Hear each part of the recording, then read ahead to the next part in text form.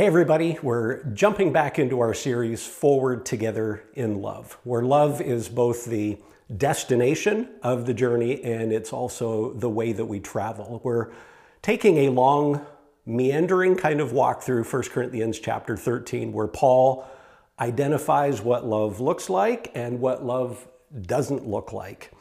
And so we were in this series back in the summer and kind of leading up to fall. And we spent some time considering at least some of what it means that love is patient and love is kind. And today we want to think about what it means that love does not envy. And so you can just kind of track with the verses on the screen, or you can have your Bible in front of you. But we're going to be in 1 Corinthians chapter 13. And so to start with, here's 1 Corinthians 13:4 from the NIV. Love is patient. Love is kind. It does not envy. Here's the same verse in the NLT. Love is patient and kind. Love is not jealous. So jealous and envy are synonymous. And so what we want to do this morning is we want to kind of introduce some big picture ideas. And then next week, we want to drill down a bit on the details, get a bit more detail oriented, and look a bit more next week at kind of the practicalities, I suppose. And so to begin to kind of paint a big picture for this morning, we're going to go back to the Old Testament, back to the book of Exodus. And in the book of Exodus, chapter 20, God is laying out his conditional covenant with the nation of Israel. And in this old covenant, very early on, we find this very early prohibition against coveting. And coveting is synonymous with envy and jealousy as well. And just in case you're new to following Jesus, or kind of new to reading the Bible, this verse that we find in Exodus 20:17, it's spoken in the kind of the typical patriarchal voice of the Old Testament. And it can actually sound kind of jarring or even offensive to modern ears. And but if you could have seen what God had to work with in that culture, like as bad as it was for Jewish women in the Old Testament, it was way, way worse for women in the neighboring nations around ancient Israel. And I think this is God's way of kind of easing humanity into a better perspective on gender. But anyway, here's what this verse looks like. You must not covet your neighbor's house. Why? Well, because that's his property. You must not covet your neighbor's wife. Why? That's his property. You can see what I mean.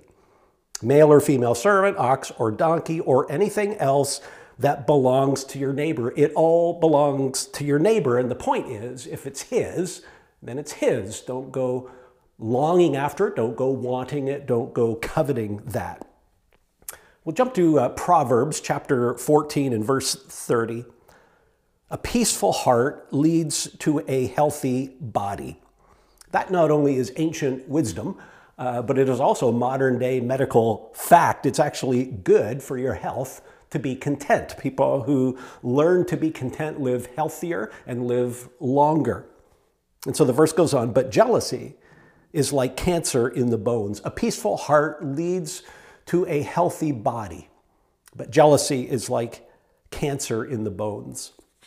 And if you, for people who live in jealousy, like chronic jealousy, it has a cancerous quality to it. It kind of eats away at a person at the core of their being.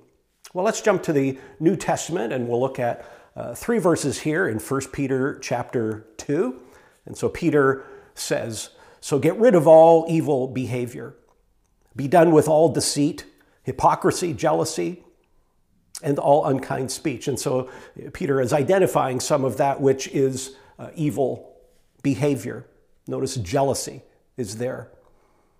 And by the way, these things, deceit, hypocrisy, jealousy, unkind words, Those things all kind of go hand in hand in hand in hand. And I'm hoping that sometime in this series we can take a little bit of time to explore that. Well, let's go on. The next verse, like newborn babies, you must crave pure spiritual milk so that you will grow into a full experience of salvation. Cry out for this nourishment now that you have had a taste of the Lord's kindness. That's what Peter is saying here. He's saying, hey guys, you've tasted the Lord. You've had a blessing. You've seen that he's good. Now go all the way with it. Don't just sip and sample. Do you know that it's possible for a person to go through their whole life just sampling Jesus, but never experiencing that full experience of salvation? It's a bit like when Jean and I go to Costco. We don't go there often. I think we went there last, maybe in November.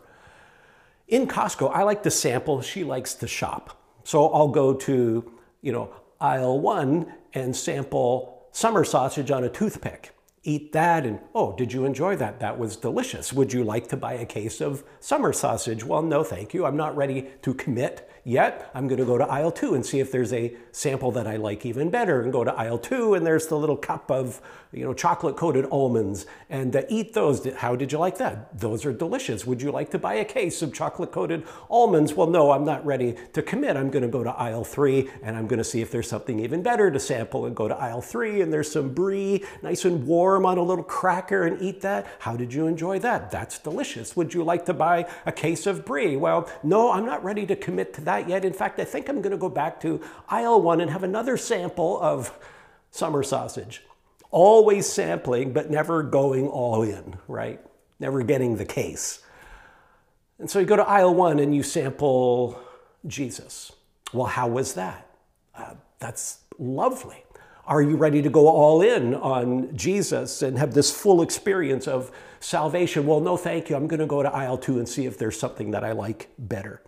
And so Peter says, don't just sip on Jesus. Drink great drafts of Jesus. Go all the way. Grow up in Christ. Mature in Christ. And when you grow up and mature in Christ, you grow out of deceit, and you grow out of hypocrisy, and you grow out of jealousy and unkind speech. It's kind of like if a kid has like childhood asthma or something like that. And then when they grow up, they kind of grow out of it. Well, Peter's sort of saying the same thing. When you grow up in Christ, when you mature in Christ, you're going to grow out of jealousy. Why is that? Because to grow up in Christ is to grow up in love. And love is the opposite of these things. Well, what we want to do today, we want to talk about jealousy, envy. And next week, we'll get into some more of the details and some of the practicalities. But today, I want to take kind of a sort of a bird's eye view of this chapter. Because I think as we take a bird's eye view of 1 Corinthians 13, particularly the things that Paul says that love does not look like. It doesn't look like envy. It doesn't look like boastfulness. It doesn't look like pride. When you see the chapter from a bird's eye view, you get to see that these things are not just arbitrary, disconnected words that are just kind of thrown into a list. You can see from that 30,000 kind of foot view that there is a really brilliant inner logic in this chapter. There is something that ties all of these things together. And so we're going to kind of stay big picture today, and then next week we'll get into some details. And so let's go as big picture as we possibly can. And this is 1 John chapter 4 and verse 8. God is love. God is love. That is the simplest statement that you can make about God, and it is the most profound statement you can make about God. The fact that he is love is, and to understand that, that's Christianity kindergarten, and that's Christianity PhD. It is simple and profound all at the same time. God is love. Love is his DNA. That's his essence. God is love, Father, Son, and Spirit, dwelling together in relational love, in relational oneness. Father, Son, and Spirit in triune unity. That's the very definition of love itself. The triune God is the very definition of unsurpassable love. And so out of love, God creates the world. And out of love, God creates human beings. He creates us. And love, agape, loves to give. And so God loves to express himself to us. And so God creates us with a desperate need for him. It's really a brilliant design. The God who loves to give creates us with a need for him to give. And so God creates us with a God-shaped vacuum in our heart. And there are needs in the life of every single person that only God can fulfill. And these needs, we often call them core longings, and they're good.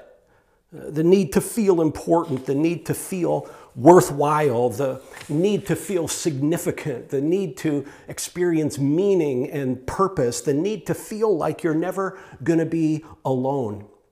In other words, we're created by God with a need to feel love, unconditional love. Not just because of how we look or what we do, but simply because of who you are. And only God can fully and perfectly meet that need. It's a beautiful arrangement. And so God's creative design is that God fills us up with his love and his life.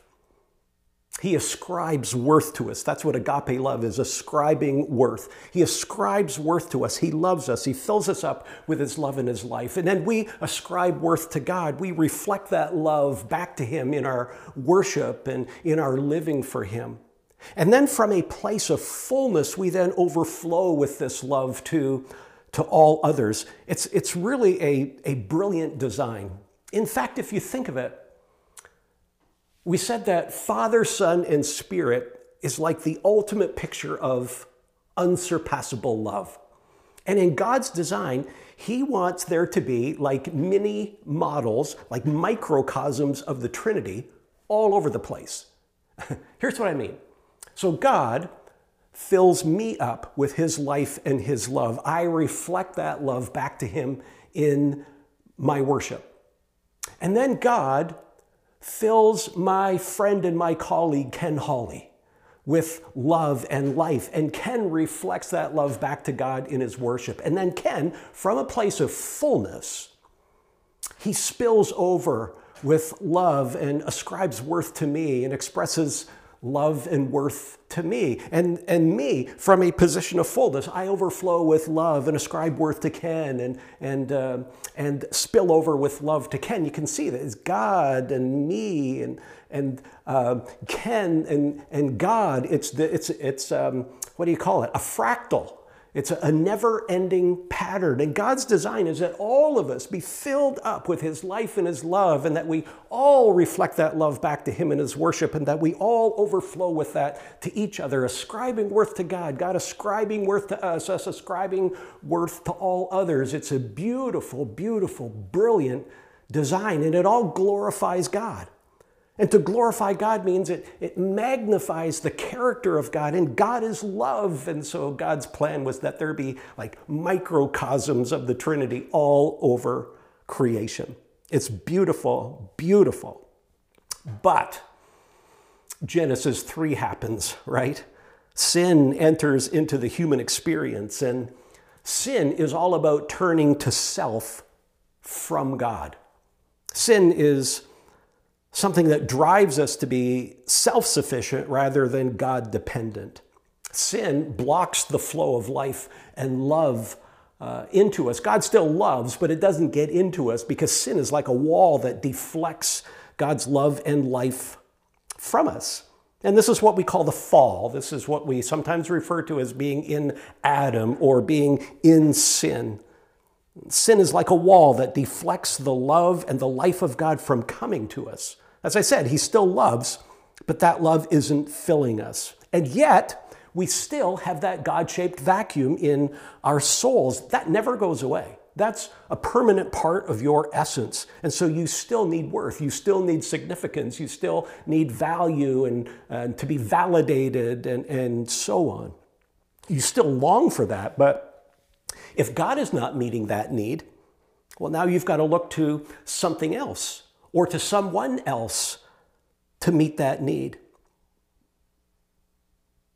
And you become like a vacuum yourself. Just trying to suck up morsels and scraps of worth and significance and value from whatever you can find around you. And if you live from a place of emptiness rather than fullness, if you live from a place of desperation, I've got to get, rather than a place of celebration, I want to overflow, well, then we're trying to get out of life what God has already given us for free. We're not getting life from God, and so we're trying to get life from the people and the things around us. And we create a world of idols when we do that. An idol is anything in your life that you're using to try and fulfill a role that only God can fill. That's what an idol is, when we're trying to suck a little bit of worth and significance and value and meaning from the things around us. That's what an idol is. And this is what brings us to our conversation about envy today. Because when we live out of a place of emptiness and desperation, rather than from a place of fullness and celebration, when we live in a mode that says, I've got to get, rather than a mode that says, I want to overflow, then what happens is our world becomes like an arena. It becomes like a field of competition. And we compete with other people for resources, for worth, significance, value, security, meaning, and so on. We're competing with one another for those things. And everybody's trying to get the resources. Everybody's trying to get the attention. Everybody's trying to get the money. Everybody's trying to get the goods. Everybody's trying to get the security. And not everybody can win at this. And this is where envy comes in. And so here's a definition of envy. It's the feeling of resentment we experience when someone else gets what we want. The feeling of resentment we experience when someone else gets what we want. It's that feeling when we lose in that competition. It's that feeling of resentment, that feeling of anger, that I want, it should be me, and why can't I? It's that sense of perpetual longing. So you're in this competition and you're scraping and scrapping after morsels and scraps of worth. And when somebody else gets the morsel of worth that you're trying to get, well then you're mad at them. And that's called envy. That's jealousy. Gets in the bones, right?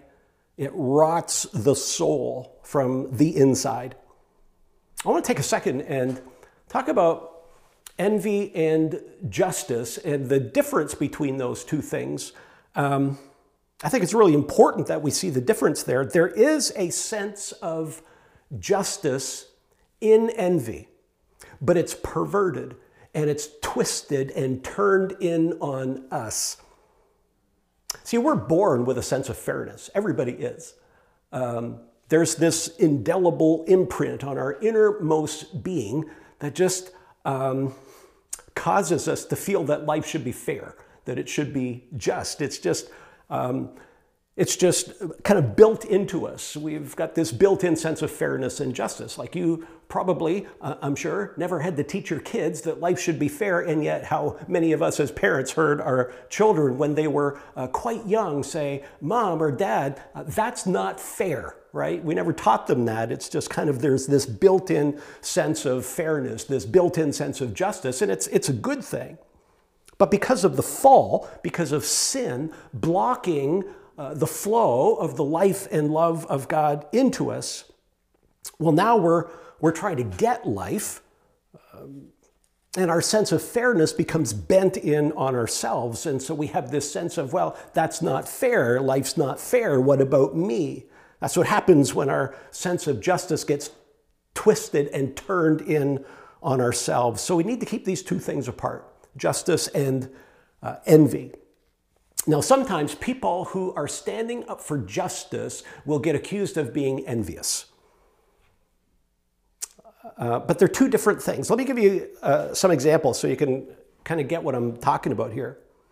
So if at work you get denied a promotion and somebody else gets it because they're better qualified than you are, and then you sit around and you mope and you're resentful and you're not liking that person and you're talking unkindly about them, that's envy, because it's just about you. It's twisted and turned in on you. But if you get denied a promotion because you won't sleep with the boss and that other person did, then that's a justice issue. That's not about you. That's about a system, right? Or if you don't get the promotion because that person's a male and you're a female, that's a justice issue. That's not about you. That's a justice issue. That's about a system. Or if you don't get the promotion because you're black and the other person's not, that's a justice issue. That's not about you. That's about a system. That's about a system. And there's something wrong in this system that's preventing fairness from happening. It's bigger than just you. But if there's a house in your town that you want to buy because it's bigger than the house you've got, it's nicer and it's got more features than the house you've got, but you can't buy that house because your job doesn't pay you enough to be able to afford that house, but then your friend comes along and buys that house because they do have a job that can help them to afford that house. Well, then, if you're angry at them and kind of mad that they did that, you resent that other person because they've now got that house. Well, that's envy. You're literally coveting your neighbor's house. But if if it's a different set of circumstances, and say that you're black and you can't get the same mortgage from the bank that somebody who is white can get, then that's a justice issue, right? That's not just about you. That's a justice issue. There's something in that system that is preventing fairness from happening. And, we've got to see this. And I think we're in an era right now where we really need to see and hear the call of God to be pursuing justice. God is really against envy because it hurts us, but he's really for justice because it helps us. And I think, as I mentioned, we're in a day where I think we really need to hear clearly the call of God on the body of Christ to be a people who have a sense of justice, but not one that is turned in on ourselves. A sense of justice because we're looking out at other people. We're looking at justice. We're looking toward the system of things that make things unfair. Here's something that God says in the book of Amos, gives you a sense of his heart for justice and how he wants his people to be a people of justice. He says, I want to see a mighty flood of justice. That's a great visual. A mighty flood of justice. That's the heart of God. We're supposed to be a people who fight for justice, but not a people who are addicted to envy, right? It's two very, very different things. Envy is this erosion of the soul. And when we're envious, we're really kind of dropping down to a very immature toddler-like level where it's just about me kind of thing. We envy what other people have and we long for what other people have. And I'm quite sure that if we're all willing to be honest today, we could probably identify at least some area where this characterizes our life, maybe a large area where this characterizes our life.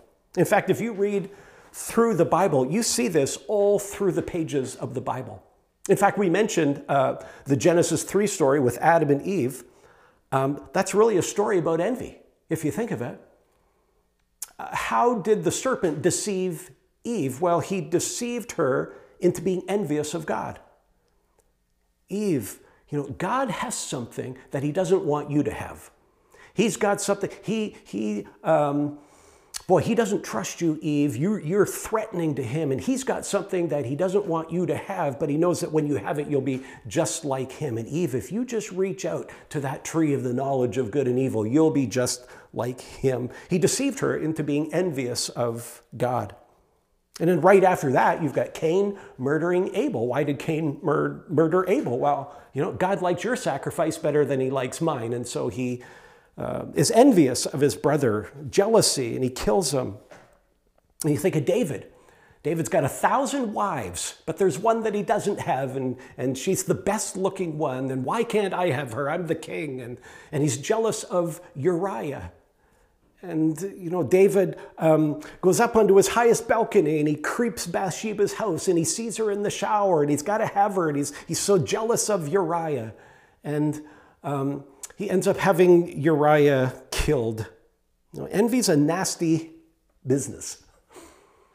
Now, most of the times when I preach about sin, I find it so difficult to find examples from my own life because I'm so righteous. I'm actually just checking to see if you're still listening. No, it's not hard at all for me to find examples from my own life. In fact, if I think about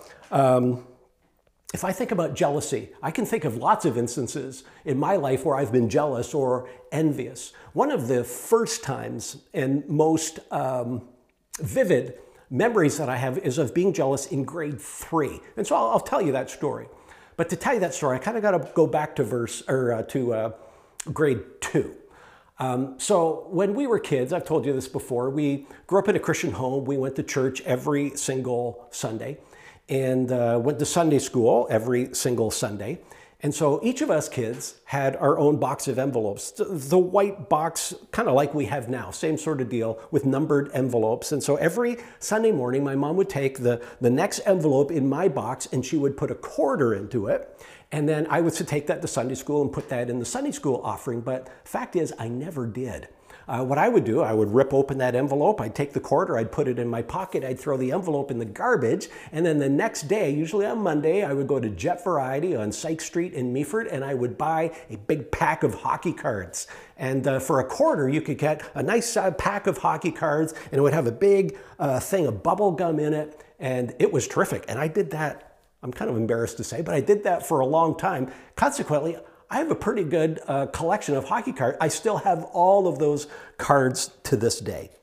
And so in grade 2 and grade 3, what we would do at school, we would take some of these cards with us to school, like if we had duplicates or something, and then you'd trade with other kids who also collected hockey cards. So if I had a spare Gump Worsley, I might trade it with my buddy who's got a spare Norm Ullman, and everything's good. So one day in grade 3, I've got some of my hockey cards with me, and there's a girl in grade 3. She was the love of my life. Her name was Alana. I don't think she was the first. I think the first love was in kindergarten. Her name was Heather, but this was a big deal in the grade 3, Alana. And I remember a day she's looking at some of my hockey cards, and I tell Alana, "I like you." And you know what she says to me? "I like you too." And I was over the moon. But then she said this next sentence that was just absolutely soul crushing.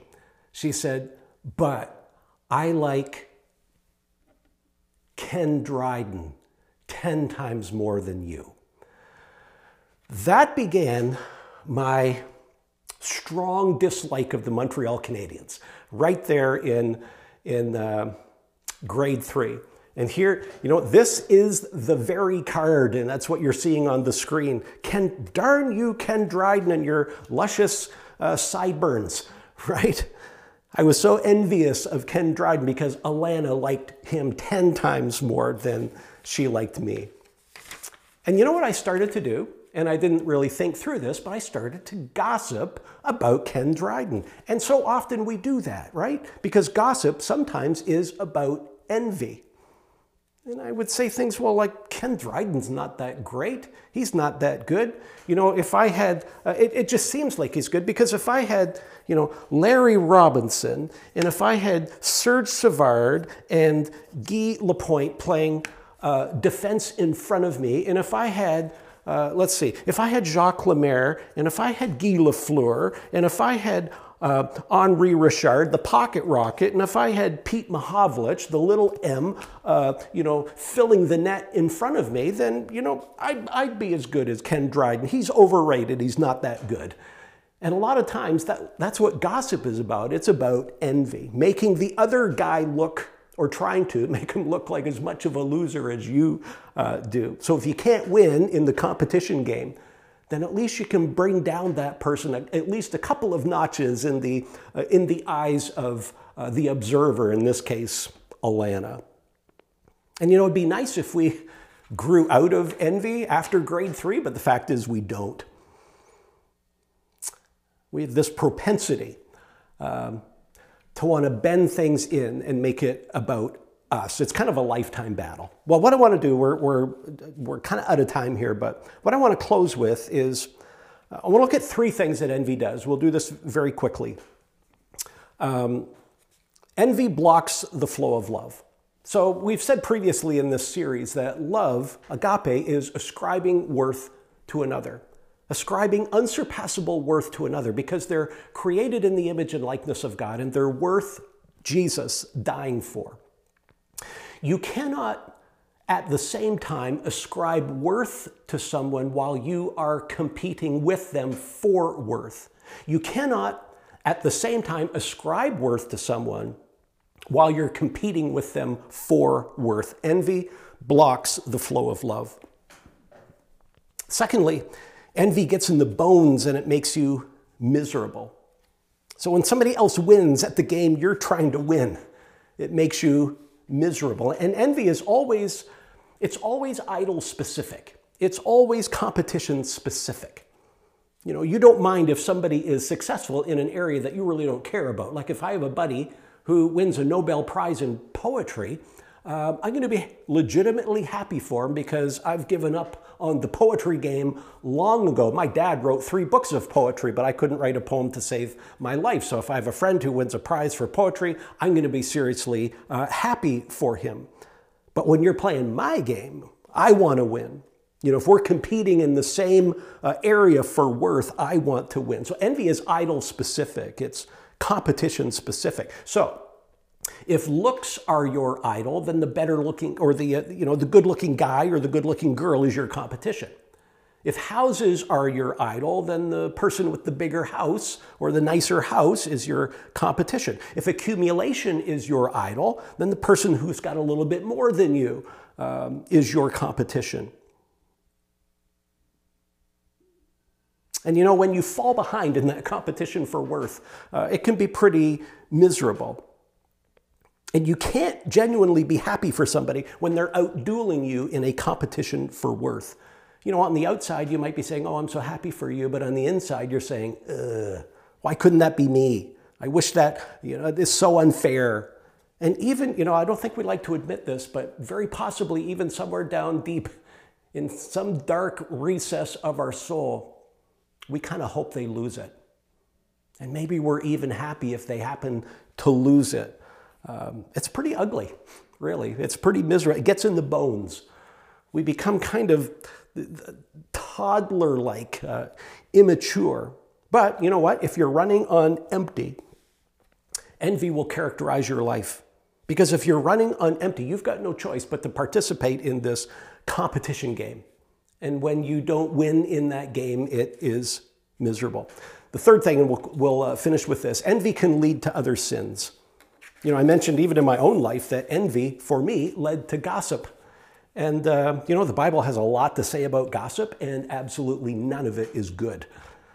Gossip is just a way of trying to defuse the victory of somebody else and trying to bring them down to our own level. That's oftentimes what gossip is about.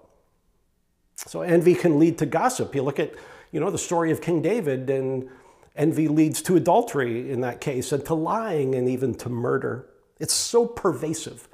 And the roots of envy can run so deep. And Solomon says it can get right into the bones. It's so pervasive. You can't just will your way out of envy. You can't just say, you know what, I'm really going to try hard not to be envious. You know, I could challenge you to do that. I could try and shame you today and say, hey, what's wrong with you? You're a Christian. You shouldn't be envious. Why can't you be like me? I could lie through my teeth and say, I'm not envious. Why are you? And maybe as a result of being shamed, you'd go out and try really hard not to be envious. But what happens when you try really hard?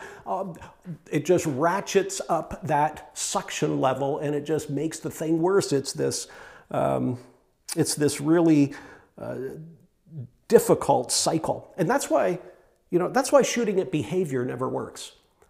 Like 1 Corinthians 13 is not about behavior. It's not about, love is patient. It's not about trying hard to be patient. It's not about trying hard to be kind. It's not about trying hard not to be envious. Shooting at behavior doesn't work. Instead, we need to be filled with love. Well, here's the question that we want to kind of get into next week. How can we be free of envy? And the short answer is, we've already kind of just mentioned it, 1 Corinthians 13, the answer is to be filled with love. Because when you love another, when you're ascribing worth to someone else, there's something freeing about that. It frees you from competing with them for worth. So next week, we want to kind of touch on three things. We want to touch on quitting the competition. And what does that look like? Opting out of that competition game. How do we do that? What does that look like in our life? The second thing we want to talk about next week is we want to remember what it is that we do have physically and materially.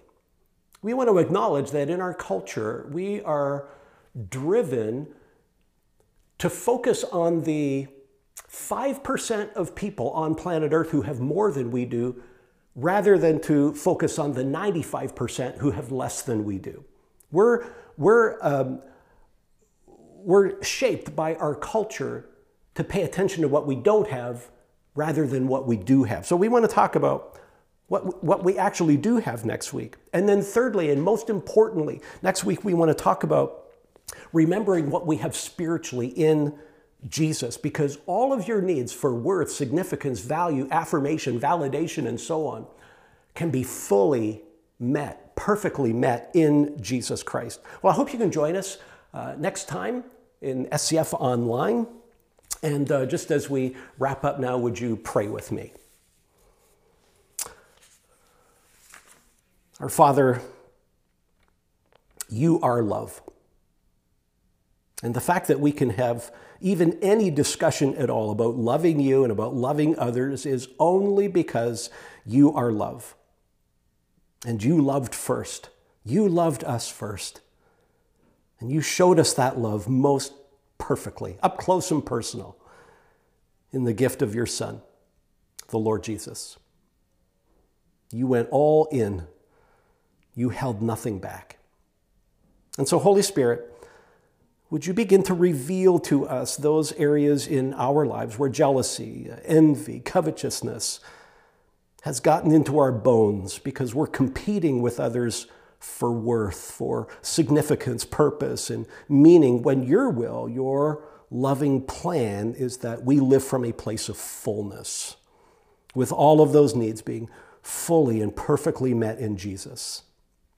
And would you help us to see this brings freedom, where we can be free to ascribe worth to others rather than to compete with them for worth. And so come, Holy Spirit, and do that work in us, we pray. In Jesus' name, amen. See you next time.